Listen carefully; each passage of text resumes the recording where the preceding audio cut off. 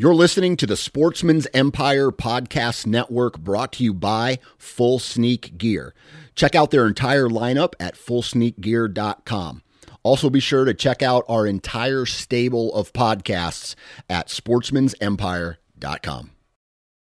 New from Moultrie Mobile, the Feed Hub offers first-of-its-kind cellular connection and control for nearly any spin cast feeder on the market. When used with the Moultrie Mobile app, you can monitor feed and battery levels, run feeders on demand, receive alerts when feeders are clogged, and remotely adjust feeding times. The Feed Hub is ideal for anyone who maintains feeders. Remove the guesswork and save time by planning feeder maintenance before you drive to your hunting property. For more information, visit MoultrieMobile.com. Before history is written, it's played. Before it's frozen in time, it's fought one shift at a time. Before it's etched in silver, it's carved in ice. What happens next will last forever.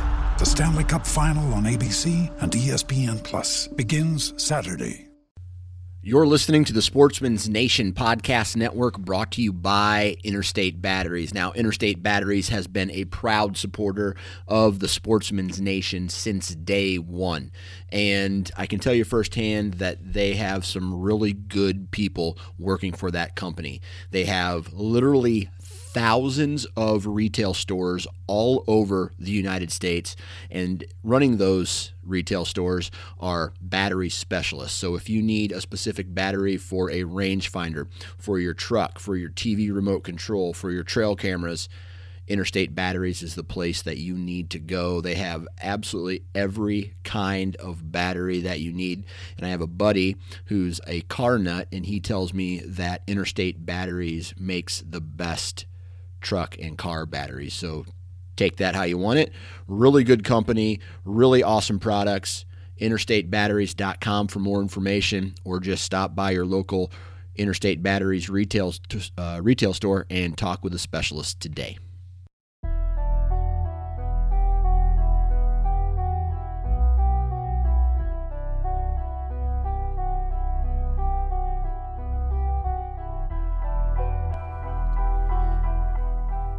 All right, everybody, welcome back to the Nine Finger Chronicles podcast. On this episode, I have to start off doing a little bit of housekeeping and kind of sharing some recent bad luck, bad news with everyone. And I just want to be upfront with all of you, because this is going to impact not only my business, the Sportsman's Nation and the Nine Finger Chronicles, but it's going to ultimately affect my family as well. And it really sucks. And there's nothing, I don't even know what to say, really. I was on Sunday afternoon, my Instagram and Facebook accounts were hacked. Facebook, whoever hacked into my accounts, they posted some pictures or some images or made a post that violated the Facebook and Instagram community policies, terms and conditions, whatever. So some really bad shit. And now Facebook and Instagram, they quickly and understandably, right? They did the right thing. They shut down my accounts, so whoever had control of it could not post any more bad stuff. The next thing that happened is I try to log in. It blocks me. I go and I follow all of the Facebook processes. I fill out a form. And this is all online. I fill out a form. I take a selfie with my driver's license in it. I submit it. I get an email back saying, your Facebook and Instagram accounts have been permanently deleted. I did it again just to see, because at this point I'm freaking out, right? I can't do my job without social media. And so I respond, I try to do it again, and I get another email says the exact same thing, except one sentence at the end that says, "This is the last email you will get about this topic." So within a matter of 1 hour, 6 years of branding, hard work, and dedication on my social media side, right? Not only my personal page that has literally hundreds upon hundreds of pictures of my family on it. A hacker logged in, and I don't even know if I'm going to be able to ever get any of that back. The business side of things, something that I've worked on the Nine Finger Chronicles brand now for 6 years. And I don't know if I'm ever going to be able to log into a Facebook account again. Instagram, not to sound cocky or anything, but I just hit a mark of 12,000 followers, all organic type followers. And I thought 2020 was going to be just this excellent, awesome year. And now I am having a really big issue even getting a hold of somebody on Facebook. Every time I do some research on the internet, it just seems like a scenario like this. Facebook and Instagram kind of just chop you off, and they say, sorry, you're done. So I honestly, at this point, I have no clue what to do. The last 4 or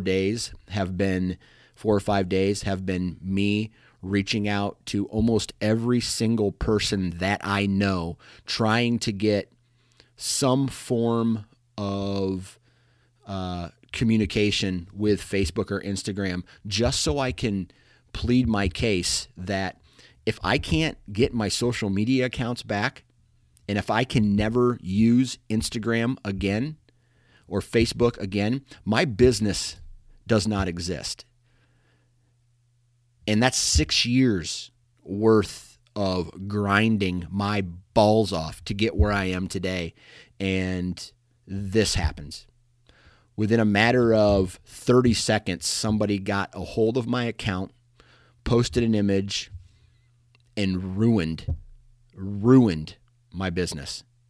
I can still put out the podcasts, but I can't promote them, right? So how do I get new people, right? Just word of mouth. Yeah, that's great. But unfortunately for business, social media, Instagram and Facebook are damn near mandatory. It's a necessity. It's something you have to be successful. And I no longer have access to those Facebook and Instagram. So I am reaching out to all of you at the beginning of this podcast, and I don't want to really ruin the mood because this podcast is a really good podcast. But if you have any insight, any information, please send me an email at ninefingerchronicles. This is all spelled out, ninefingerchronicles@gmail.com.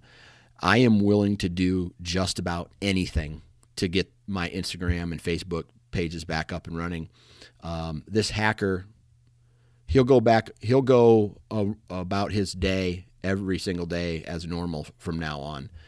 My life has been changed forever if I can't get these back up and running. So if you know somebody who knows somebody who knows somebody, if you for some reason work at Facebook or Instagram, please send me an email, ninefingerchronicles@gmail.com.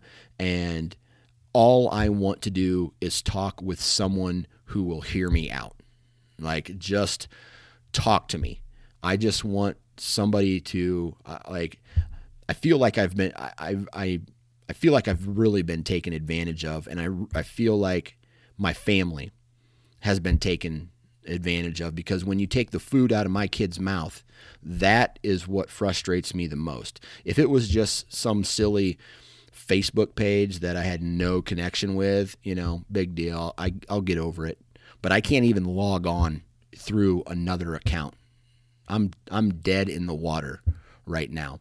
So I'm basically asking anybody who will listen to please reach out to me and And if you know somebody who knows somebody, if you work for Facebook or you work for Instagram, please hit me up, and I would absolutely love to chat with you, to plead my case, to share the story, and at least talk with a human. All I've been getting back from Instagram and Facebook are auto-generated reports or auto-generated emails.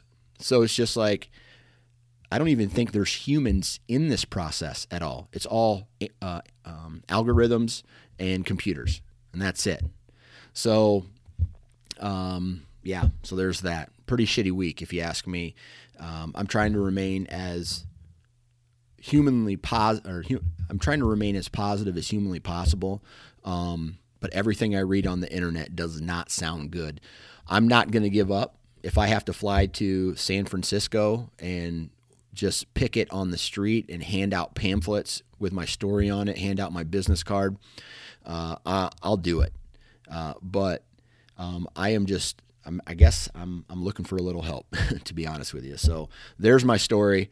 It's a shitty one, but I'll take any help I can get at this point. But let me tell you that today's podcast should be a bright story. It should be something that's highlighted, because we have today's guest, Scott Cronin. He works for a company called Scholastic 3D Archery. And what these guys do is they get children involved in all the way from elementary school to high school, and even help with the transition into collegiate archery.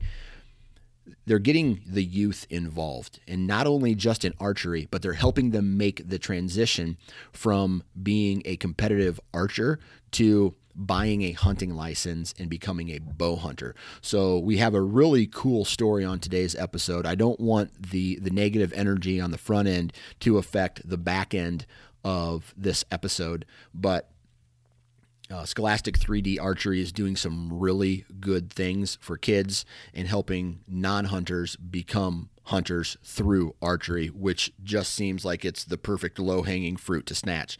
So Scott's going to walk us through all of that.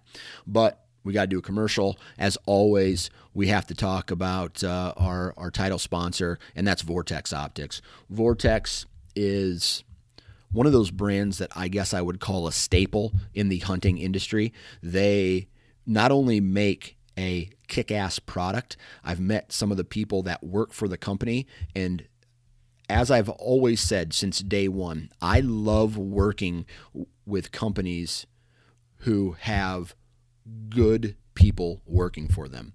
And I've met a lot in the last couple years that I have not only used Vortex Optics, but since they've became partners on this particular podcast, I'm telling you right now, they have some phenomenal people working for that company. They make some phenomenal products, rifle scopes, binos, rangefinders, spotting scopes. And the best part about all that is if you damage or break this product, you send it to them. They will fix it for free and get it back to you. And if they can't fix it, they'll send you a new pair, right? This company is doing things that a lot of other companies are starting to pick up on and are doing, but these guys have led the way, not only in excellent customer service, but I guess just excellent products as well, and just being a really good company that really does support the hunting community and not just themselves. So vortexoptics.com, if you want to find out more about the products that these guys offer, I highly recommend them. Other than that, let's try to stay positive going into this episode, because it really is an awesome episode. Here we now are going to start it with Scott Cronin of Scholastic 3D Archery. All right, everybody, welcome back to the Nine Finger Chronicles podcast, brought to you by Vortex Optics. And today we have a very unique episode, and we've been trying to touch base on this episode for, quite some time now. And finally it's fallen into the schedule, and we've got it. We're finally here, and we're talking with Scott Cronin, right? That's correct. I said your name right. That's the most important thing. Scott Cronin. of S3DA, and we're going to get into all of that on this episode. But Scott, before we get into the meat and potatoes of this episode, why don't you let everybody know, what do you do for a living? And we'll start from there. And where do you live? All right, I'm a farm raised kid out of Kentucky. 41 years old now. I've been teaching high school agriculture for 21 years of my life, and along that journey, I've tried to take a role in helping promote conservation and get kids out in the woods and on the water. And I've taken on the responsibility of being the national coordinator in relationship to conservation outreach with Scholastic 3D Archery. So, besides being a dad and a husband and just a normal guy and trying to hunt and fish a little bit on my free time, I've figured out a way to keep myself busy and occupied and employed with my hobbies. So, right. How many kids do you have? I have one daughter. I have Addison Grace Cronin. She's my pride and joy, and she's the wise, wisdom 8-year-old little girl that's the princess of my castle. So. That's right. That's right. She does she get fired up about hunting and fishing like her daddy does? Oh yeah, she's my go-to girl now. I'll tell you right now, she is. She has her time and her place in the house to play with her dolls and do her girly things. But she's done pretty well for herself. She's punched a few tags, and she enjoys getting out there and I enjoy spending time with her, and to be honest with you, it's probably the most rewarding part of my hunting career up to this point. So I see nothing but great things ahead. Yeah, I like filling my own tags. Right? Don't get me wrong. I like going out and being by myself out in the woods and stuff like that. But there is a part of me that really enjoys taking other people out, like my wife or buddies or new hunters, or I can't wait to get my kids out, because I think my life will change once I can go out with my kids. I think, and you're going to have to correct me or let me know what your experience is here, but I feel like I'll be able to get out and hunt more once I can start including my kids with me.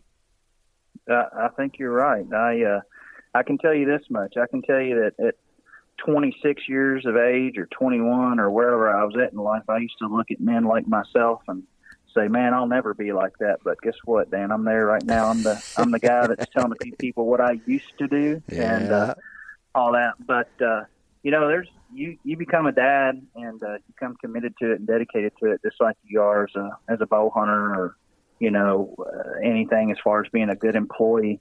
There's going to be a birthday party here and there. And, we were in our 20s. We went through all of our buddies getting married. And now it's going to Chuck E. Cheese and bouncing bees. And it seems like every other weekend, sometimes twice on the same day, seems like every child was born either on opening weekend of turkey season or right in the middle of a rut. So I can't tell you what the secret is about that, but I can tell you one thing. If you're out there and you're listening to this podcast, if you're 26, 27 years old and thinking about getting married, your hunting budget's going to go downhill, because you're going to be buying birthday gifts every other week, and your gas budget to go back and forth to birthday parties is going to tap into going on an out-of-state hunt. So. Right. Yeah, that's a fact, Jack. I got 3 of them. And I'm lucky to do what I do, right? I've kind of turned this into a business. And so now I can use the excuse, well, hey, babe, I got to get out. I got to go, this is how I make my money now. I have to buy that tree stand, or I have to buy that. But some guys don't get to use that excuse. So I feel pretty spoiled. Yeah, well, we're all spoiled in different levels, and I can tell you from teaching hunter education that there's definitely those stages of whatever a hunter's going to be, whether that's the limiting out stage or whether they become the mentor stage. But being a dad, being a parent is the greatest gift in the world. It comes with prioritizing everything, and I'll be honest with you, I didn't realize the sacrifice that my mom and dad made to raise me and my brother the way they did until I become a parent. And I'm going to tell you, at some point in time, no matter how much of a diehard we are for being a bow hunter or trying to chase white-tailed deer and trying to kill big mature deer, Everybody becomes, full circle in the scenario, because you'll get back to where you may be on a hunt with somebody, and it may not be the best whitetail deer management game, but you're going to go back to where you see a young person shoot a button buck or shoot a basket rack, and you're going to realize that while me and you can have our standards and our objectives and a mission of what our season's going to behold, it does bring us back to where we started in the grassroots of archery and hunting, and it is traditional and it's in heritage, and with all the stuff that's going on in the world today, it's good to let a kid take all the stress off of you, whether it's bills or, things that are going on at work or situations with people in your family who are aging and suffering in bad health. It's a young person can teach you a whole lot, whether they're your kid or somebody else's. I never really thought of it that way, but you put it into really good perspective. And this conversation is almost less about hunting and more about life. But yep. Every time I have a real shitty day at work, or, I had something bad has happened to me, like recently, all of my social media accounts have been hacked and disabled. So the Nine Finger Chronicles and the Sportsman's Nation have no social presence right now because a hacker went in, posted something nasty, and Facebook cut me off. So now I'm going through this really long, drawn out process of trying to find someone to help me get those, all that reinstated. And I've been thinking a lot about that lately. And then last night, I'm in a real bad mood. I take like 5 minutes and I'm rolling around on the floor with my boys, and we're tickling each other and we're wrestling with each other, and you forget about all that. So you put it into really good perspective of no matter how bad your life is, you just take some time and play with your kids, and you can stop thinking about it for just a little bit. That's right.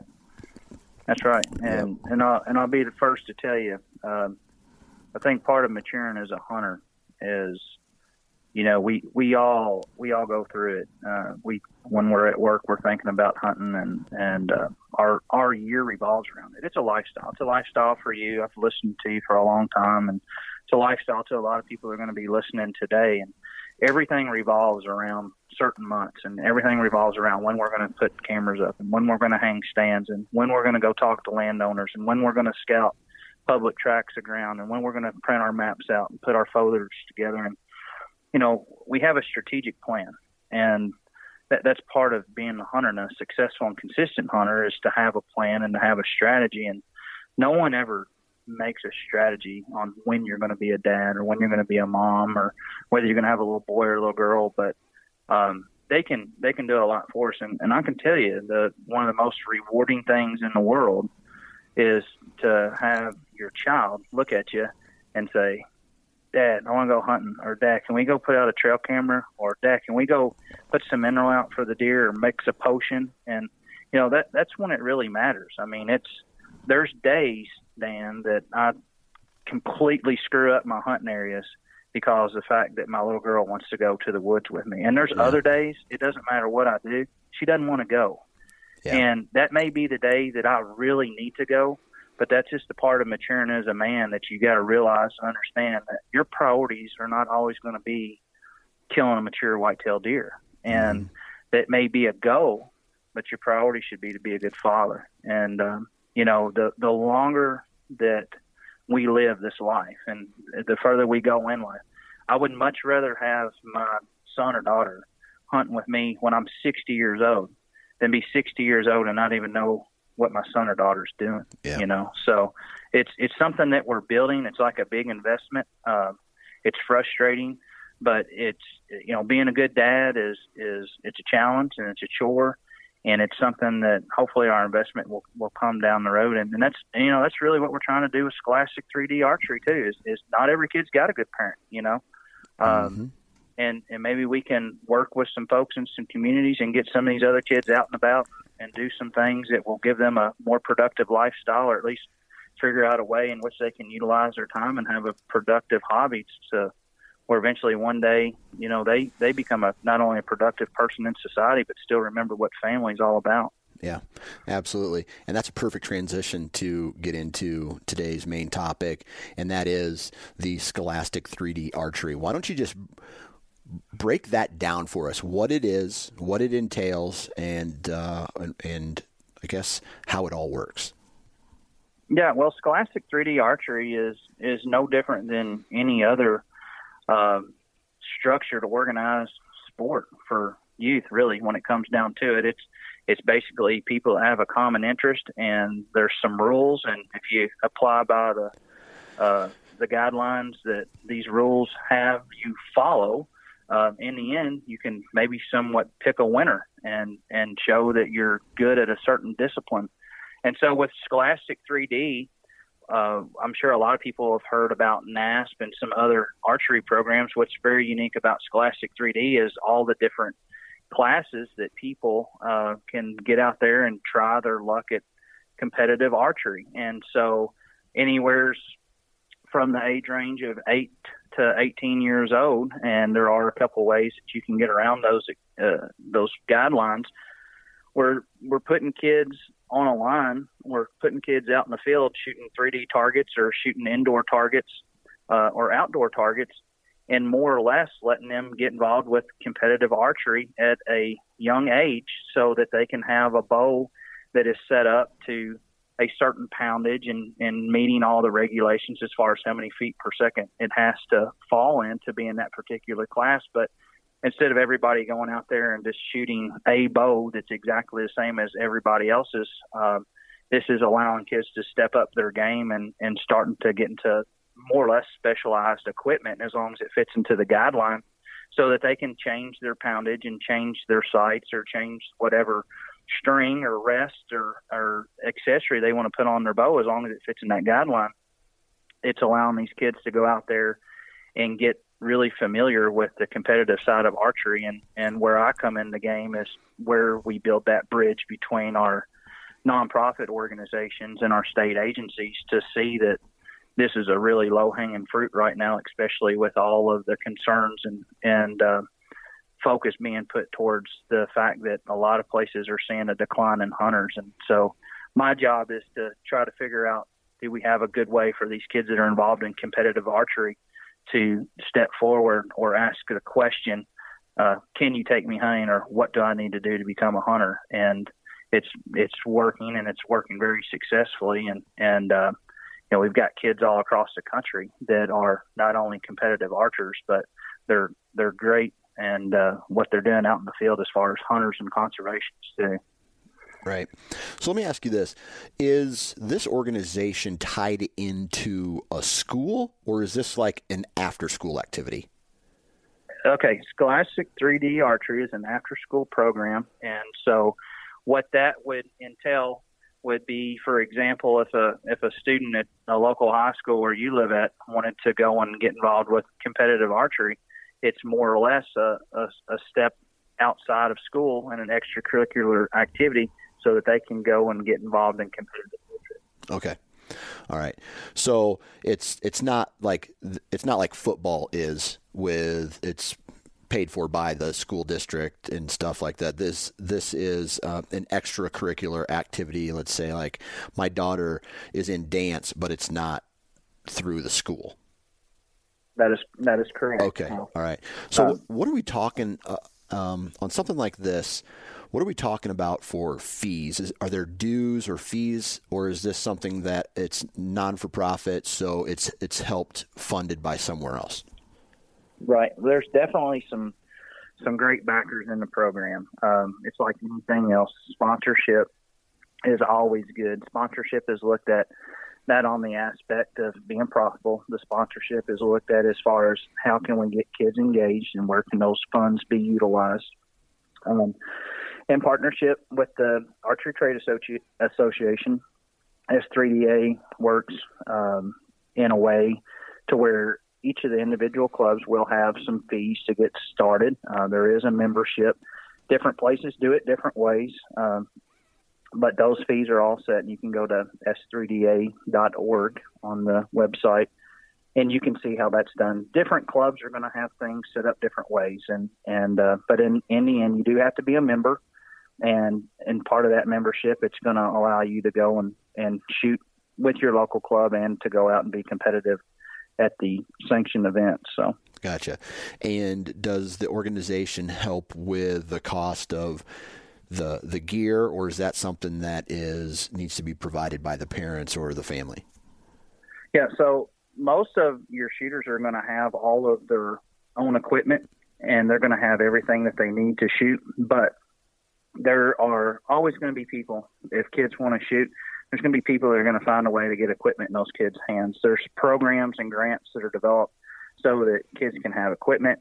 There's different ways in which kids can purchase equipment at a discounted level on the aspect that they are a member. There's ways in which coaches are in buying programs to where they can supply the members on their team with discounts. So there's a whole lot of people on this train that are moving forward with a realistic aspect and approach of how do we get these kids set up and how do we get them equipped? Because you know as well as I do, it doesn't take a whole lot of time in an archery shop these days to go in there and drop $1,000.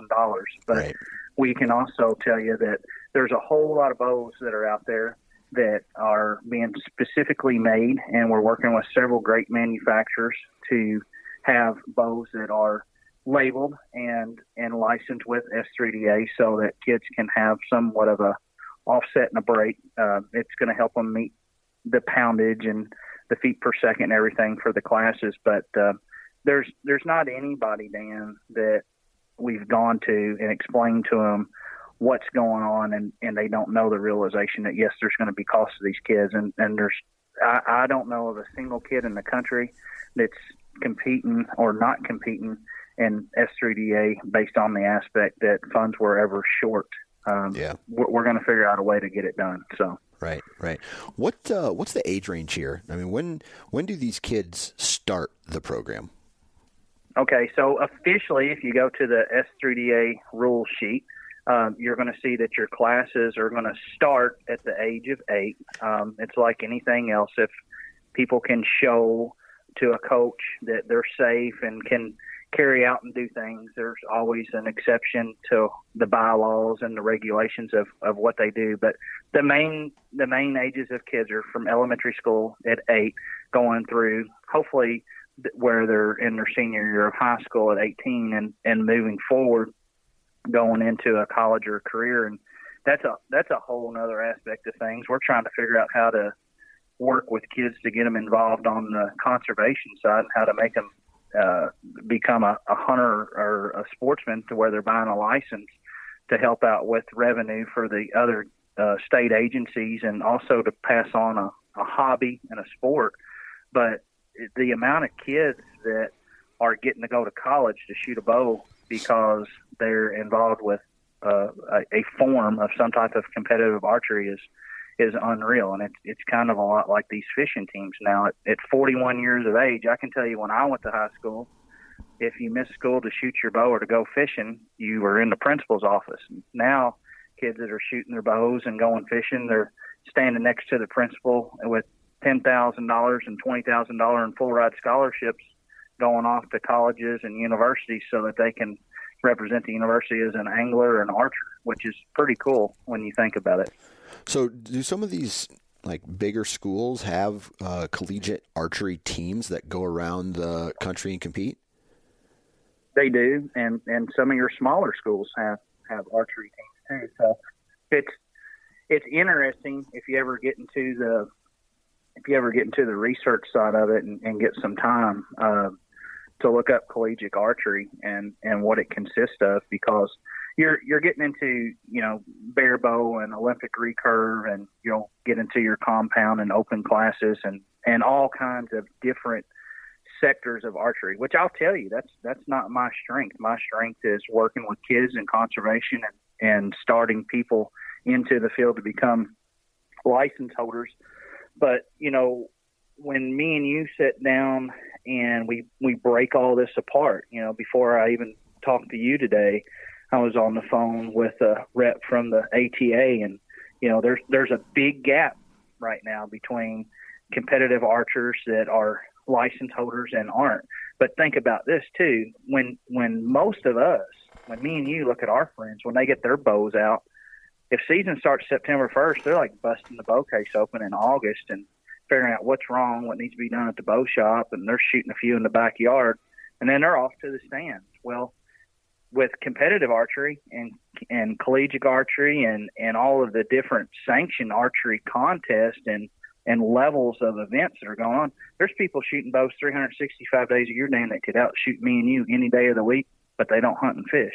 And the question is how do we bridge that gap? And so while a lot of kids are holding a license and they're out in the field and they're hunting and fishing, there's a lot that aren't. So yeah, the smaller schools, the bigger schools, it doesn't matter where you turn to. It's kind of like us. Some people duck hunt, some people deer hunt, some people shoot competitive archery at a collegiate level. It's just you don't know until you ask or you start digging into it. Right. How many years have you been doing this? I have been involved with archery and conservation for over 20 years of my life. I come on this past fall with S3DA to move forward with the momentum of developing a conservation curriculum for the members so that they can understand another important aspect of things too, and that is even if we can't get people to transition over to be a hunter, I want to make sure that we've got people on our side that at least understand hunting as a productive tool and conservation. So when I was asked to come over and join the team to get more youth involved with hunting and to work with some NGOs and state agencies on trying to get some traction and the efforts of R3 efforts and conservation efforts to more or less keep our Army full of soldiers in the license holder area and in the field of anglers and hunters, that's not too hard for me to do because it's what my passion's been for my whole life. It's me and you are about 10 or 15 years too late, big boy. Like we're trying to figure out, you're doing your podcast and you're making a living out of it, but think about if we were 10 or 15 years younger right now, with the era in the movement with YouTube and podcasts and conservation and getting more hunters and field to fork. I mean, we're old men in it, Yeah. I mean, I hate to say it, but we're good at what we do. But think about these guys now, when I was 20 years old, this wasn't the push and the support. I mean, I see nothing but a big rally coming. And, there was no QDMA when I was growing up. We had Buckmasters and there wasn't, a whole lot of stuff going on YouTube. I was watching TNN Outdoors, and right now we've got a group of hunters like yourself that are advocates and we're moving forward and we're moving forward in a lot of ways. We're calling an ace and a spade, and we're remembering what hunting's all about. So we've got an awesome traction right now. Let me ask you this. I'm not sure where I got this where I got this information from, but I read a statistic some time ago about kids who are like a whole bunch of troubled kids. They got in trouble a lot. Maybe they didn't come from the best home, but when they got introduced to archery, they took to it like fish in water. Do you have any examples or data to share with us about, like, if a kid gets into drugs and alcohol, you give him a bow and some arrows and introduce him to something, and then all that, the negative stuff goes away? Mm-hmm. I don't have any statistics that I can pull off of like a chart or anything. I can tell you what I do have. You ever heard stats don't lie, but statisticians do? Yeah, I've heard that. I'm a big believer that anytime that you put something in somebody's life that has some type of form of discipline and commitment to where they're dependent on themselves to get results. I'm all about team, don't get me wrong, but you think about it. You go out and you shoot your bow in the backyard, and if you have a group and it's 4 inches, well, the next time that you shoot a group, you're wanting to make your group 2 inches, or you want to concentrate. So that data, I don't know where you pull it. I would agree with it, and I would advocate for it. And the aspect that I've never seen anybody ever that has picked up a bow and at least gave it a shot, turn around and walk away and say, I hate that. Yeah. Never seen it. What I have seen is I see a whole bunch of kids that run towards a bow, and when they run towards that bow and they grab the arrows, they may not know their safety. So that's where me and you come in, and we're going to keep a range safe or whatever. But what's the first thing kids want to do when they go to the target? They want to run to it, right? They're excited. And then what do they want to do? They want to run all the way back. Well, me and you, there we go. We step in again as mentors. You're not going to let kids run with an arrow. Hopefully we don't have an accident, but you want them to get calmed down. But, I mean, most of the time when you put kids on an archery range or you put kids with a BB gun or a .22 rifle, they're going to run out of ammunition. They're going to lose all their arrows or shoot all their shells, right or wrong. Right. You know? And I think it's just, you know, that's where we're at. Data, statistics, I don't know. I think we spend too much time chasing data and statistics. Right. I think there's a whole lot of people that have a job in this world that are trying to prove what works. And we've known what's worked for a long time. And what works is keeping kids engaged in the outdoors and keeping kids engaged in some form, shape, or fashion of discipline. And you think about somebody who's come from an abusive home or hasn't had the best upbringing, and it's just you and the target, and you're drawing that bow back and you're aiming at the target, and you have focus. It may be for the first time in their life they have control over something in their life, and they like that, and maybe it feeds their soul. And you know, archery is a very addicting thing, and I can tell you from a older perspective now, and a middle-age crisis of my life, I guess, I used to shoot a bunch of arrows too, but now at 41, I realize it's more important to shoot 10 arrows right than it is to shoot 100 arrows. And I think that there's just a lot of younger kids that they are taught that and they learn that now, that, you know, they're just trying to make themselves a better person. And that's probably the track that they're going on right there. So. Yeah. So a little bit ago, you mentioned something about low-hanging fruit, right? Getting these archery, these kids who are already shooting archery to transition into buying licenses and becoming hunters. What's that transition look like? What are some of the obstacles that you have to go through? Because you mentioned that, and the first thing that I thought of was the same thing I think of when I go hunting. Somebody has to take me somewhere. Someone either has to come into the woods with me and be a hunter, or somebody has to take me out and just drop me off and wait for me or come pick me up. So there's a lot of motion there. It's not like a school activity where I can drop you off and leave, and then I can come back and pick you up. Or there's all these other things like, yeah, public land's great, but you got to have access to land. You have to, if you have to know how to process your game, you have to know there's so much more to hunting than there is to just shooting competitive archery. And I know you're going to have a good answer for me, but what does that transition look like, and what are some of the obstacles that you have to face when getting a competitive archer into being an avid hunter? Okay, so with S3DA, we're blessed and fortunate because some of the most important things are already in place. Number one is there is some type of adult or a mentor in their life. That could be a coach, that could be a parent, that could be a grandparent, that could be another team member's parent, but they're surrounded with adult supervision. They're surrounded with mentorship. And that's where all these other programs are failing, hands down. It's not equipment. It's not land access. It's not our seasons. It's not the amount of game. We're failing because of the fact that there's people that want to go and hunt, but they have to have someone to help them, period.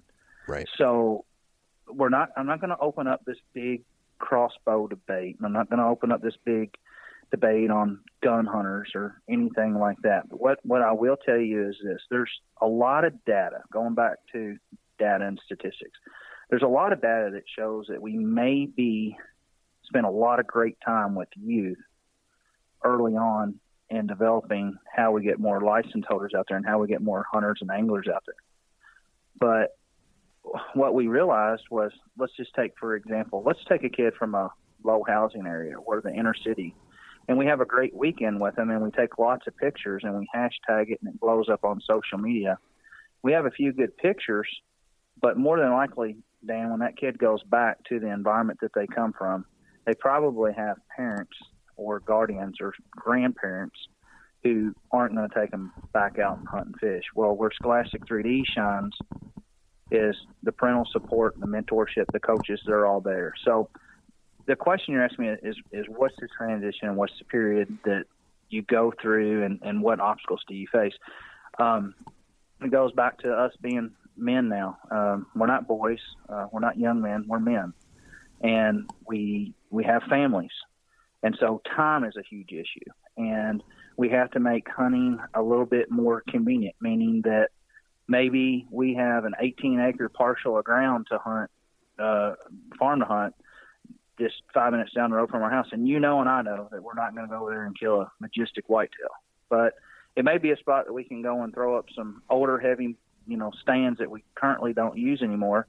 And we set a double set, and we take a kid up, and we let them shoot a doe or a little 4-pointer, and we're good with it. I mean, you probably have ground that hasn't held big, mature deer on it for a while, and you're disappointed with it.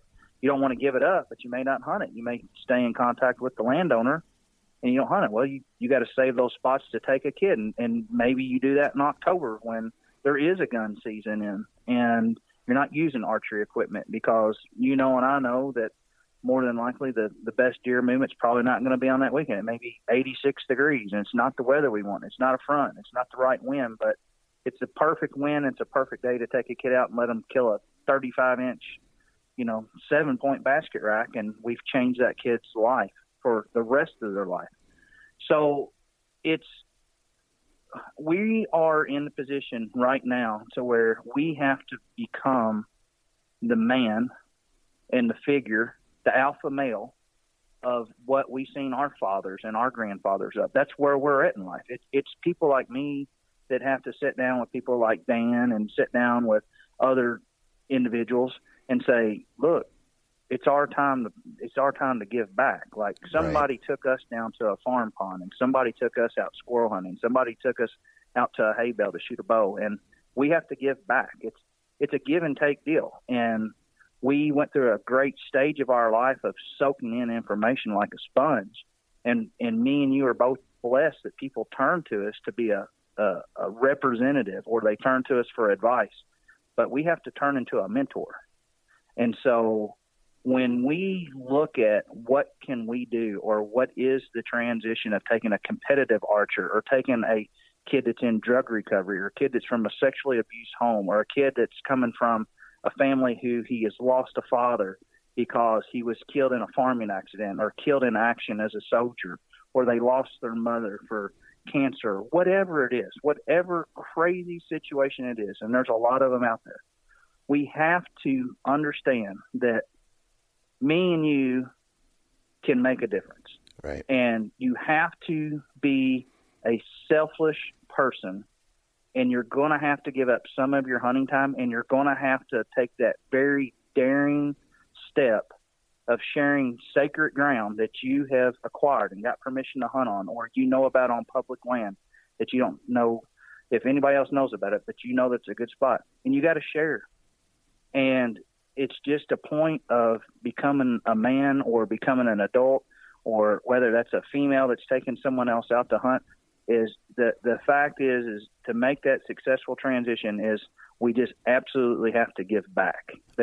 You can't buy that at Cabela's. You can't buy that at Bass Pro Shop. You can't put it on a gift card.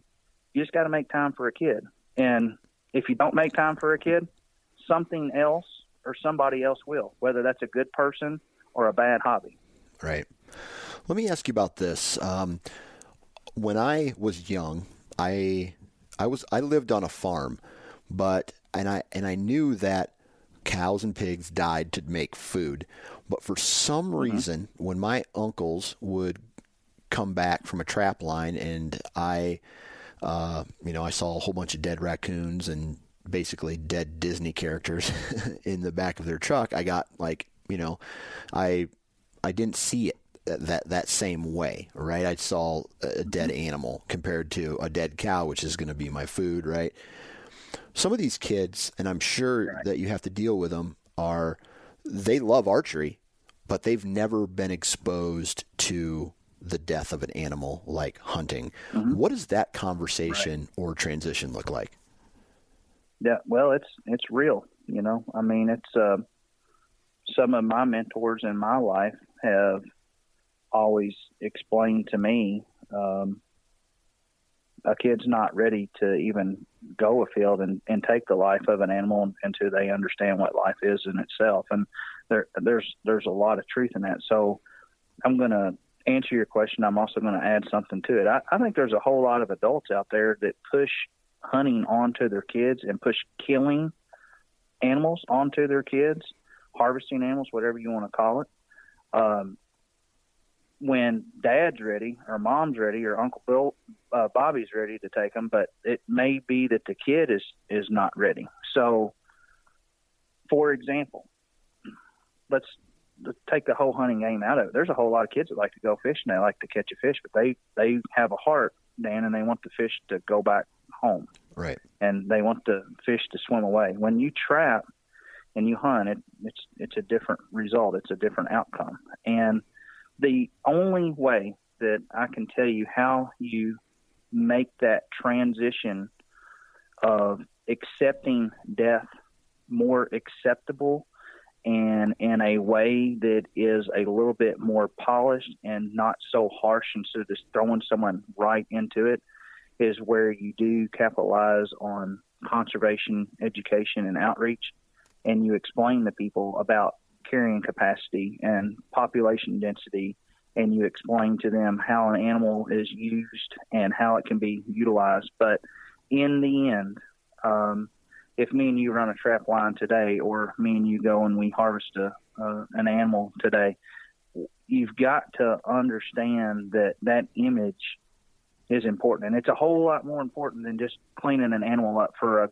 a good photo shoot session so that you can post it on your Instagram or I can post it on mine, or we don't need to just clean that animal up so that it makes a good photo for a company to put it on their website. We've got to realize that there's a whole lot of eyes that are going to see it. And those eyes aren't always going to be customers. Those eyes are going to be young people. So we've got to respect that. Right. Yeah, it makes a lot of sense, man. So after that, right?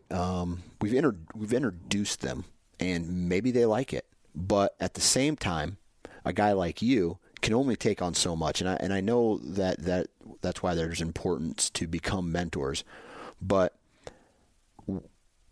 it's more than just taking a kid one time and saying, "Do you like this or not? Do you want to keep doing it?" I mean, I think I talked with the QDMA one time, and they said they did some research or had some data that said it takes roughly 3 years worth of mentoring before someone can go by themselves. Will be interested enough to go by themselves. And with a kid, I take it's much longer, especially if the parents don't hunt. What is that like? Well, it's kind of like this. Me and you, it's November, okay? It's November 2021. How many weekends or how many days in November do you want to try to hunt? All of them. That's right. Every single one of them. And me and you have got to listen to people like QDMA, and we've got to listen to, and they've got, Hank does a really good job on promoting everything that they do, and they've got some really interesting ways in which they're doing things that are different compared to what was done in years past. The whole crew over there at QDMA, and they're a great partner with S3DA. Me and you, if we're going to pass on hunting to someone else, we've got to realize that it may take 3 years, it may take 3 hours, it may take 3 minutes to get them hooked on it. You don't know. Everybody's an individual. But what I can tell you is this, you're eat up with it. I'm eat up with it. Our spouses know that it's our lifestyle and we're eat up with it. And we're driven people. We want to get better at it, So now we have more budget, and now we have more knowledge about it, and we want to do better. Now we have less time. That's where me and you are at as men. But these other kids and these younger people or new hunters, maybe they have more time. So what I'm going to tell you is, when you look at how long does it take to make a successful hunter, how long does it take for them to get addicted to it or accept it or call it a hobby or classify themselves as, hey, I'm a hunter? I don't know. I don't think any organization or anybody can answer that. But what I can tell you is this. I can tell you that as I age, I have to realize that a hunter may be someone who only gets out 2 days a year, and a hunter may be somebody that gets out 200 days a year. And I would much rather have people fighting together, because unfortunately, when a person gets involved to the level that you're at and I'm at and others are at, when you get to the level to where you're more than just a hunter, when you're more to a state than just a license holder, and you are a mentor and you are an advocate, and then you start getting into the political and you start getting into the legislative aspects of what all this is and how many dollars are out there and how those dollars are being used for conservation and what sportsmen do to help promote conservation and don't even know it based on Pittman Robinson dollars or whatever it is, duck stamps. At some point, I have got to accept the fact that because someone doesn't want to hunt every day in November like Scott and Dan, and how someone's not going to revolve every weekend in November like Scott and Dan, that there's a person who's a hunter, and they may have a crossbow, and they may not hunt in any particular brand of camouflage, and they are going to hunt, and all they want is the meat because they want organic protein, and they hunted a total of 6.5 hours out of the whole year, and they're a hunter. And I hunted 600 hours out of the year, and maybe I didn't fill a tag, and they did. And they killed a spike, Dan. Yeah. And we're like, gosh, why'd they kill a spike? There's so many does. Because it doesn't matter to them. Right. They're a different hunter than me and you, but at the end of the day, they're a hunter. They have a legal license in their pocket, and they're on our team. And right. We're on their team. They did the exact same thing we did. They bought the same tag. Yes, they bought the same license. That's right. So in That's a right. statistics, in the book, right, you look at the statistics, them and us are the same person. I mean, it's a same check mark for the same team. Mm-hmm. Yep. That's exactly right. Yeah. And your information is going to be used as a source of data by someone else who is no more than just a bean counter. And as far as I'm concerned, it's time to stop counting beans and it's time to start planting beans. And I mean that. Like, we put so much time, energy, and effort into chasing data and let's segregate this much money for this and if all we're wanting to do is look at something on paper, right. And I get it, you got to have statistics to figure out what's working and what's not. But there's a whole lot of people that have got a whole lot of money and a whole lot of time invested and not a whole lot of results. So give the beans to the people that are planting them and raising them and getting a crop off of them and get rid of your weak part of your team. We got to stop fighting too about this aspect of, what is a hunter or how many days a year should someone hunt or what weapons should they use.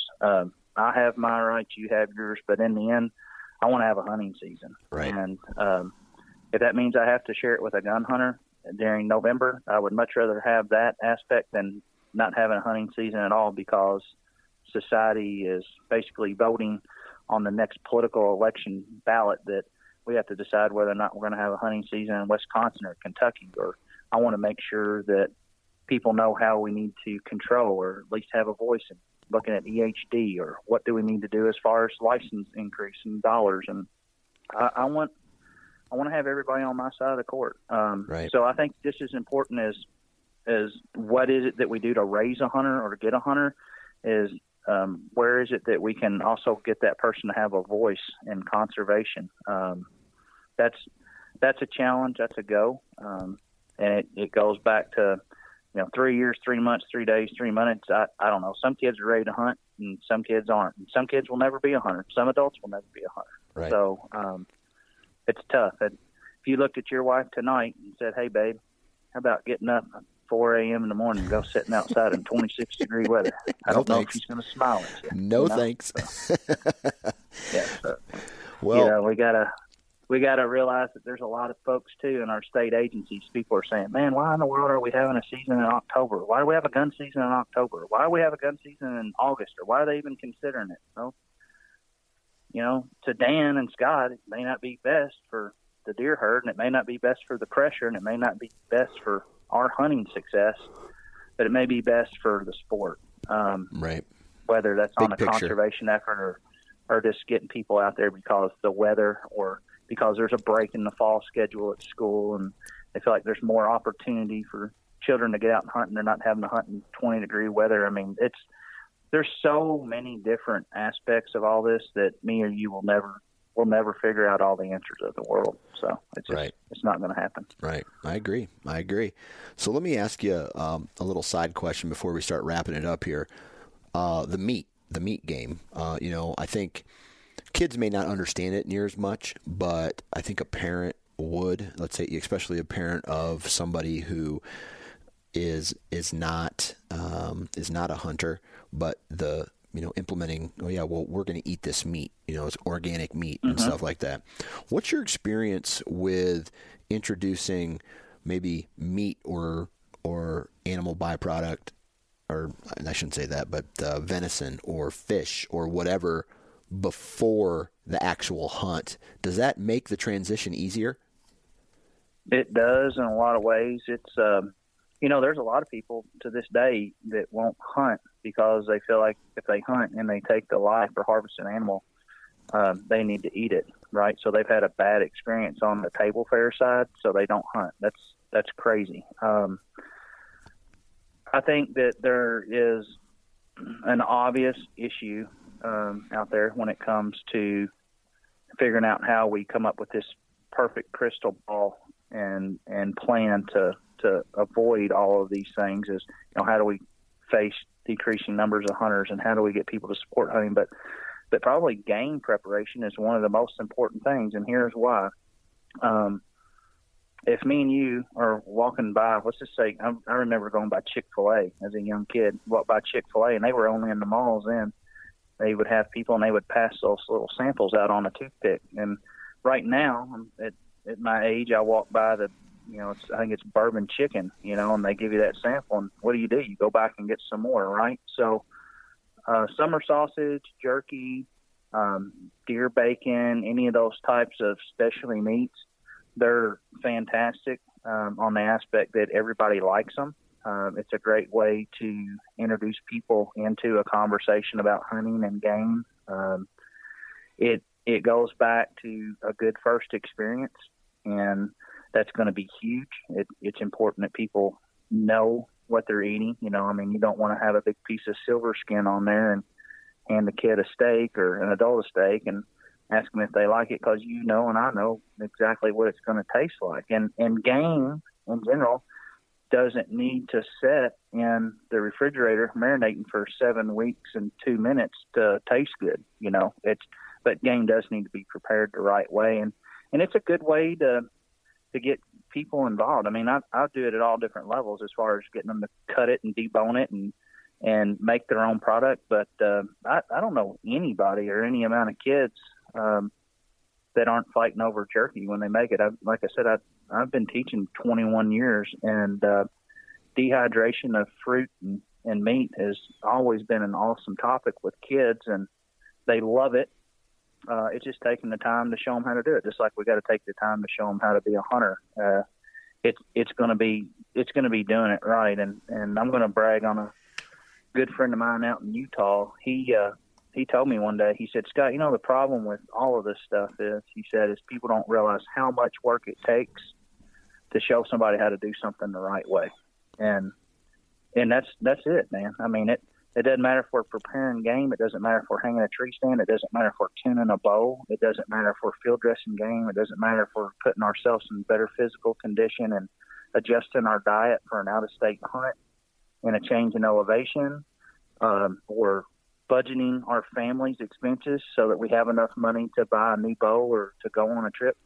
It just takes work to do things right. And if you don't do things right in your preparation, and if you don't do things right in the delivery, your end result's failure. And so we can avoid that. We're smart enough to avoid that. It's just putting the time, energy, and effort into that, and realizing that all we're sacrificing is our time, and in time we're rewarded from that sacrifice. So it's a pretty simple math equation in the end. Yeah, makes a lot of sense. Well, I tell you what, man, we're running up on time here. If people want to find out about Scholastic 3D Archery, where should we send them, and how can they get a hold of someone with any questions? Yeah, the best way to reach out to S3DA is going to be by visiting the website. That's going to be www.s3da.org. And once they get there, whether they're wanting to find a state coordinator, if they're wanting to get in contact with myself or someone, it's all there underneath the contact section. You can look at the headquarters office, you can look at the coordinators, you can look at the board of directors. And so it doesn't matter if people want to sponsor, if they want to get their kids involved, if they want to go help out, if they just want to go see what an S3DA event is like. All that information is there. And of course, I'll be willing to answer anybody's questions at any time. And all my contact information is on the website, and so is the rest of the coordinators. So it's not hard to find. www.s3da.org. Perfect. And we're going to close it down here. Any final thoughts or comments about getting youth involved in archery or hunting? It's not easy. That's it. It's a challenge.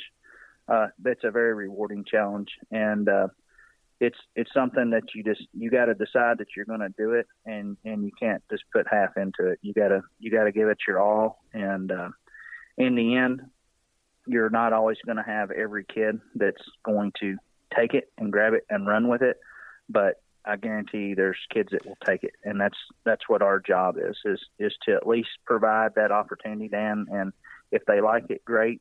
And if they don't, there's a lot of other sports out there that they can get involved in. But I would much rather see a kid on a basketball court or in the archery range than showing up on that data spreadsheet or statistics that we were talking about earlier on some type of drug rehab or some type of juvenile detention center list. So it's our service, man. It's what we're on this earth to do now. It's where we're at in our life, and there's a lot of listeners that are in our age class, and it's time for us to give back. So that's what I'll close on. Give back because somebody gave to us. And there you have it, ladies and gentlemen. Another awesome podcast in the books. Huge shout out to Scott. I know he's busy, but with what he does, that has a very big impact on retention in hunting, in the hunting community. He is walking the walk, and that's something that I feel that we all need to do, and I feel that that's something that we need to showcase as a hunting community. We need to make this guy, put this guy on a soapbox and hear him out, because guess what? He's doing stuff. He's doing something, and a lot of us just aren't doing anything. And I tell you what, huge shout out to Scott for doing what he's doing and paving the way for the next generation of not only archers but bow hunters as well. So congrats to him on what he's doing. Other than that, huge shout out to all the partners of this podcast, because without them, this is not possible, right? Vortex, The Average Conservationist, Prime Archery, Ozonic Scent Elimination, Wasp Broadheads, Lone Wolf Tree Stands. Please go out and support the companies that support this podcast, again, because without them, this is not possible. So thank you very much. Other than that, like Scott mentioned, it's time to give back. So when you can and however you can, let's give back in some way, shape, or form, whether that's through a mentor, whether that's through conservation, whether that's through time, whether that's through $1. You know you the best, so find your strong suit, and let's try to give back, man. That's what 2020 is all about. So thank you very much. Again, if you have any insight that may help me with my Facebook and Instagram debacle, please let me know, man. I'm willing to do whatever it takes to get those two accounts back up and running. And thank you very much. Have a great weekend. And I guess we'll talk to you next time.